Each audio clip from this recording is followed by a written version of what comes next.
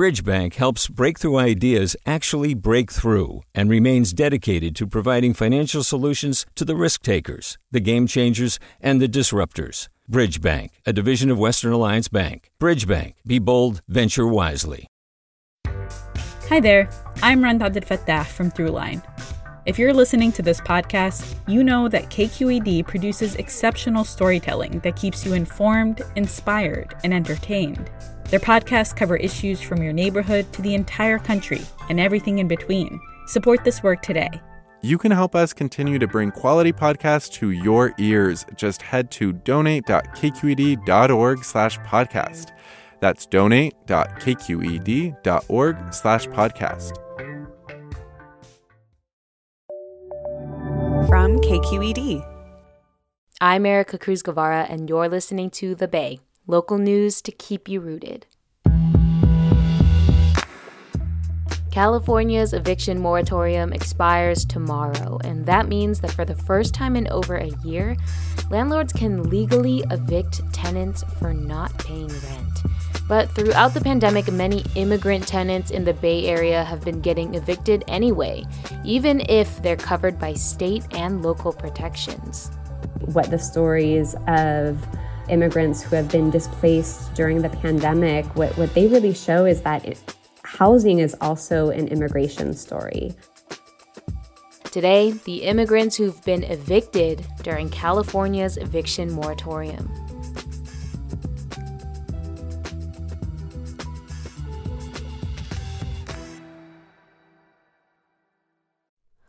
Hi, it's Terry Gross, the host of Fresh Air. We bring you in-depth, long-form interviews with actors, directors, musicians, authors, journalists, and more. Listen to our Peabody Award-winning Fresh Air podcast from WHYY and NPR. Hey, what's up? I'm Erica Cruz Guevara, the host of The Bay. Donations keep independent journalism alive and healthy, and you support outstanding journalism when you support KQED. So if you haven't yet, check out donate.kqed.org/podcasts. That's donate.kqed.org/podcasts with an S. For most of the year, really, I've heard a lot of people warning of the eviction crisis on the horizon. And from my vantage point, hearing stories of Latino and Mayan immigrants in the Bay Area throughout the past year, the eviction crisis is clearly already here. Madeline Baer is the founding director of El Timpano. So El Timpano is a local news and civic engagement organization serving Latino and Mayan immigrants in the Bay Area. And while we provide local news and information, our audience also responds with their questions and stories. And since the start of the pandemic, the most common question that we've received from our audience is, where can I find help to pay my bills? We've also heard numerous versions of, do you know how I can find affordable housing, or where I can find affordable housing? Or my landlord has threatened to evict me, what should I do?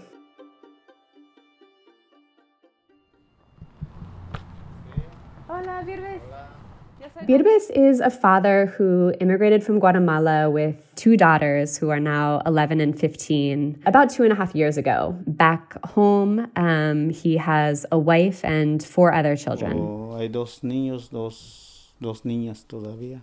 He's in the process of applying for asylum, and he works at a car wash in Pleasanton. La pandemia nos fue un poco mal, pero no hubo ayuda, y el trabajo donde estoy, como es un trabajo no es muy importante, pues, y entonces por eso básicamente fue cerrado. He left Guatemala fleeing organized crime that had taken over his town and was threatening him and his family with violence. So we're just using his first name to protect him. Since he immigrated, he had been living with in-laws that he had in Oakland, living in an apartment in Fruitvale that was shared by 2 other families, which included 7 other kids and a couple. Dos cuñados con su familia. Uno tiene como tres niños, el otro tiene 4, pero en un cuarto nomás están ellos, pues. Birbis and his daughters were living in the living room, and it was not comfortable, but they generally didn't have problems and had a good deal on rent. They were paying about $500 plus utilities. So tell me the story about how he ended up getting evicted from that living situation. So suddenly, about 4 months ago, his landlord told his in-laws that it was illegal for him to live in the living room. Que tiene que salir inmediato porque si no le va a caer la ley, y que a mí me iban a mandar en la cárcel solo por vivir en la sala, y a mis niñas que lo iban a mandar para el gobierno o no sé, así me dijo. Entonces, no. And that he could get sent to jail and that his daughters would be taken away from him and placed in an orphanage if authorities found out that he was living there. This is not true. It is not illegal to live in a living room, but this is what he was told. And he really stressed out, as you can imagine. And he said, can you give me more time? I can't afford to find a place immediately. Can you give me another month to move out? But they said, no, you have to move out by the end of the month, which was less than 2 weeks from then. And his daughters heard that threat and this conversation as well. So, it was his stress and the stress of his 15 and 11-year-old daughters. Birbis had been sending money back home to his family, but because he lost income during the pandemic, his family in Guatemala wound up being displaced too.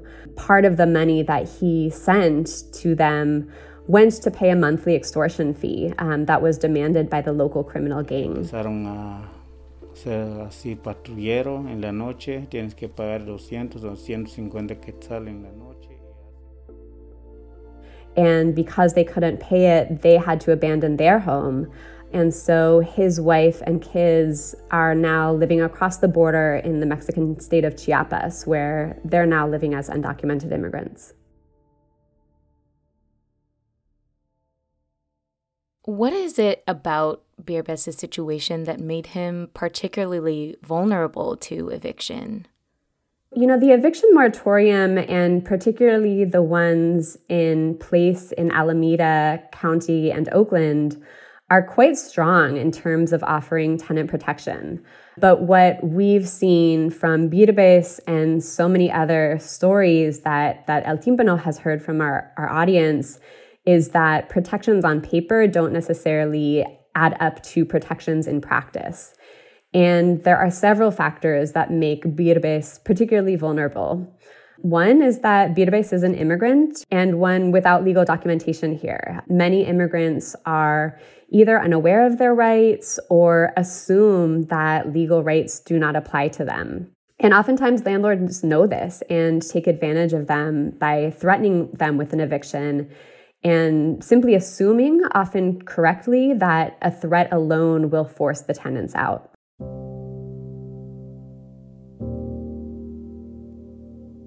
Another factor is that, not only is Birbis undocumented in terms of his immigration status, but he's also undocumented in terms of his tenant status.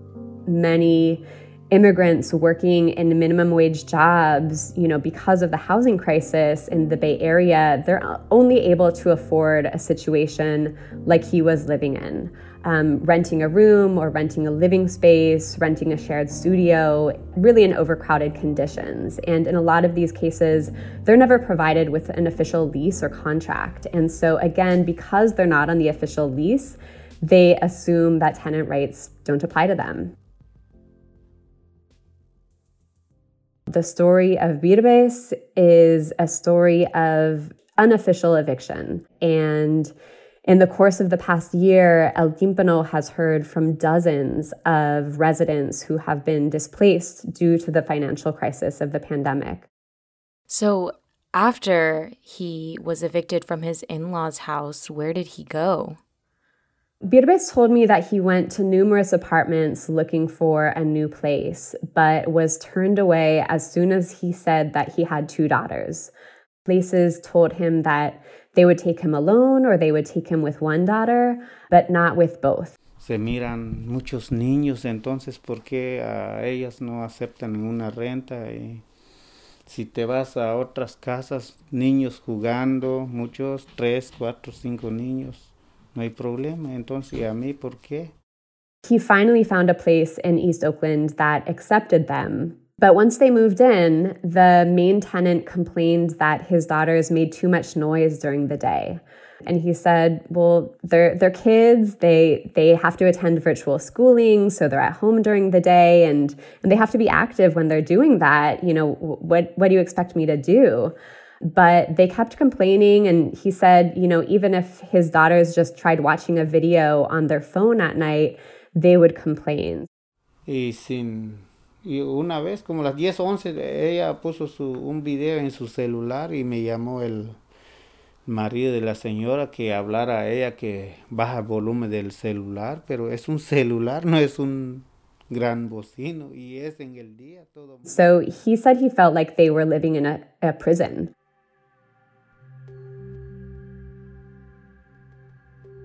After 2 months, they left. They weren't able to get their security deposit back. And fortunately, one of his daughters told him that there was a room available in an apartment where her friend lived in the Allendale neighborhood of Oakland. And so they moved there in the summer. And when I talked to him there, he said he had high hopes that it would work out.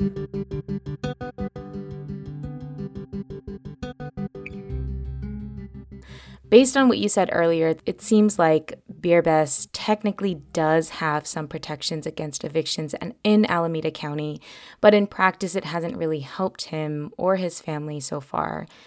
Is he eligible for any financial assistance, whether it's from the state or at the local level?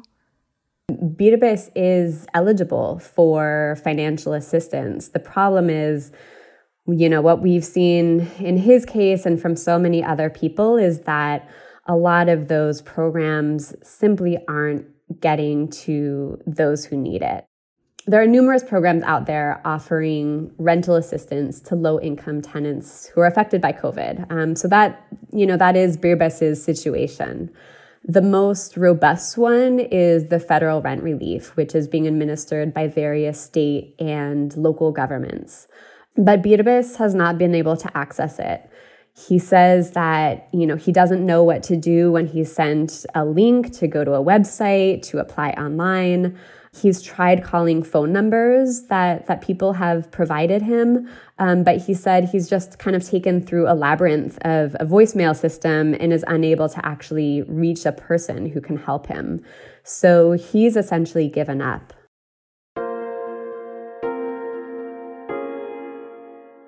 Birbes' story is far from unique. Madeline has talked with lots of other Latino immigrants in the East Bay who have faced eviction this past year and who have faced a lot of barriers to getting rental assistance.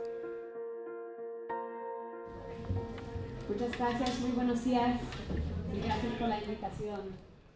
You know, earlier this summer, we were invited to a church service at St. Elizabeth's Church in Fruitvale, where I was invited to get up to the podium on a Sunday morning right before Mass started and introduce myself, introduce El Tímpano, and share, you know, a little bit about who we are and what we do.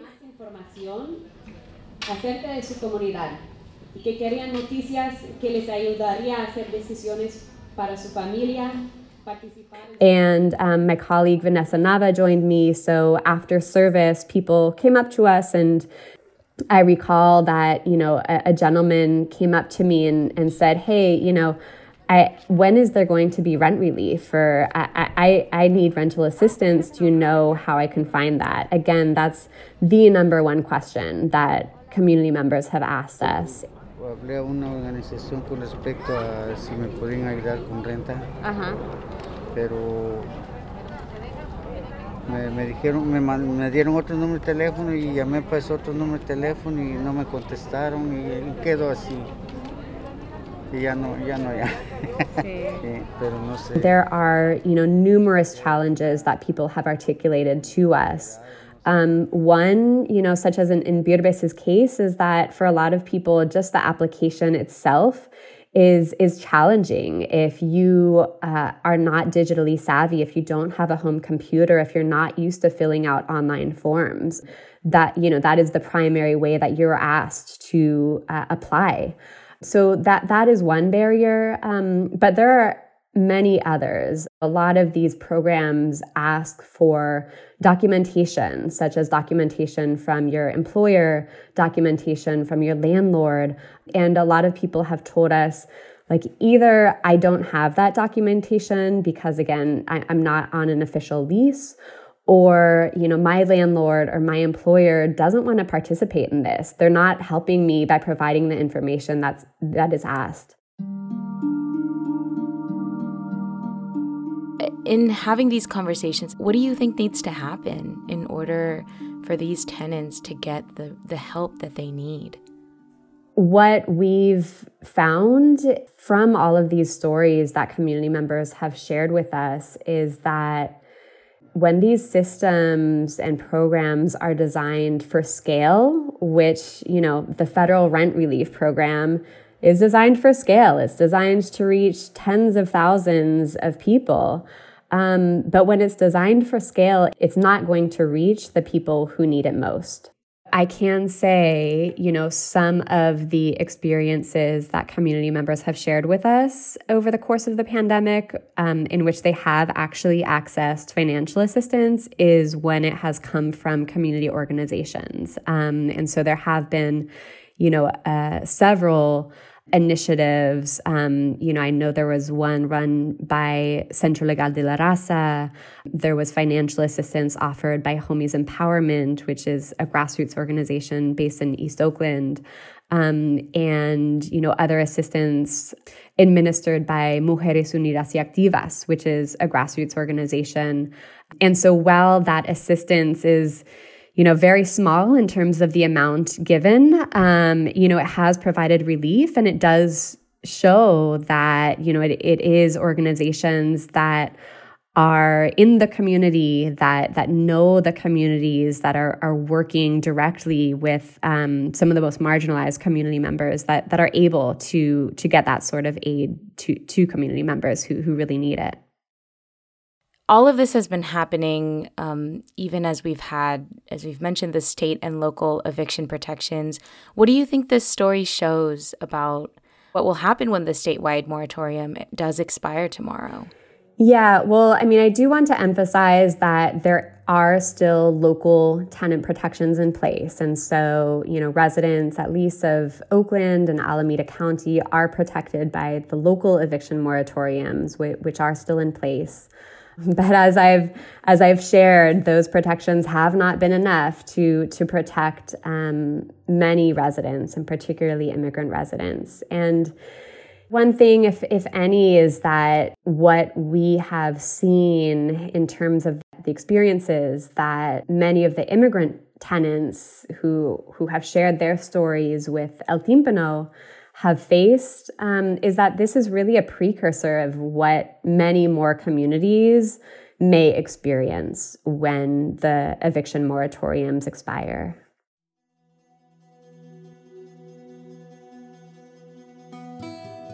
I think what Birbes's story, what the stories of immigrants who have been displaced during the pandemic, what they really show is that housing is also an immigration story. We see people displaced because they are immigrants, because their immigration status has forced them into low-wage jobs, because their low-wage jobs, because their inability to access financial assistance has forced them into overcrowded housing. And because they are in overcrowded housing, they're more vulnerable to displacement and to abuse. And they're often, afraid to fight back when threatened with a violation of their rights. And so I think it's a really important aspect of the housing crisis that we really need to understand better is how our country's immigration policies impact the housing crisis that our region is experiencing. Madeline, thank you so much. Thank you.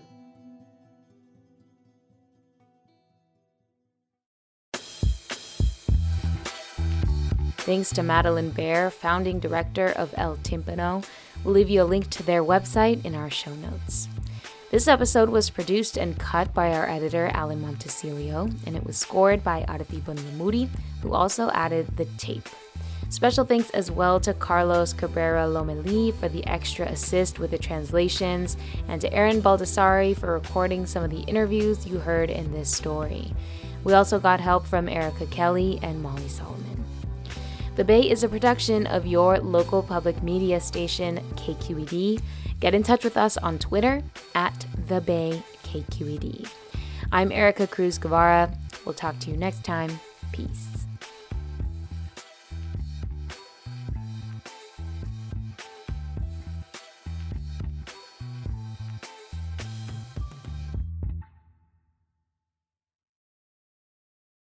Do you love learning about the San Francisco Bay Area, its history, its people, its unique blend of cultures?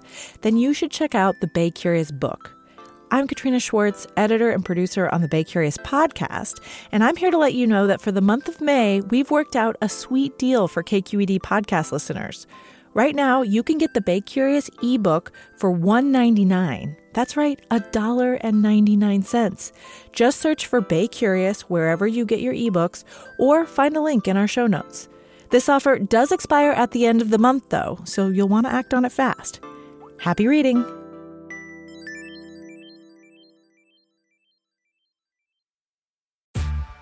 Hey there, this is Brittany Luce from NPR's It's Been a Minute. KQED's podcasts like The Bay, Bay Curious, Mind Shift, Right Nowish, and more all tell the stories of the Bay and beyond with reliable, human-centered journalism. They aim to inspire, make you think, entertain, and expand your understanding of the place you call home. Here's how you can support podcasting at KQED. Showing your support is easy, and you can join Brittany in supporting KQED Podcast too at donate.kqed.org/podcast. That's donate.kqed.org/podcast.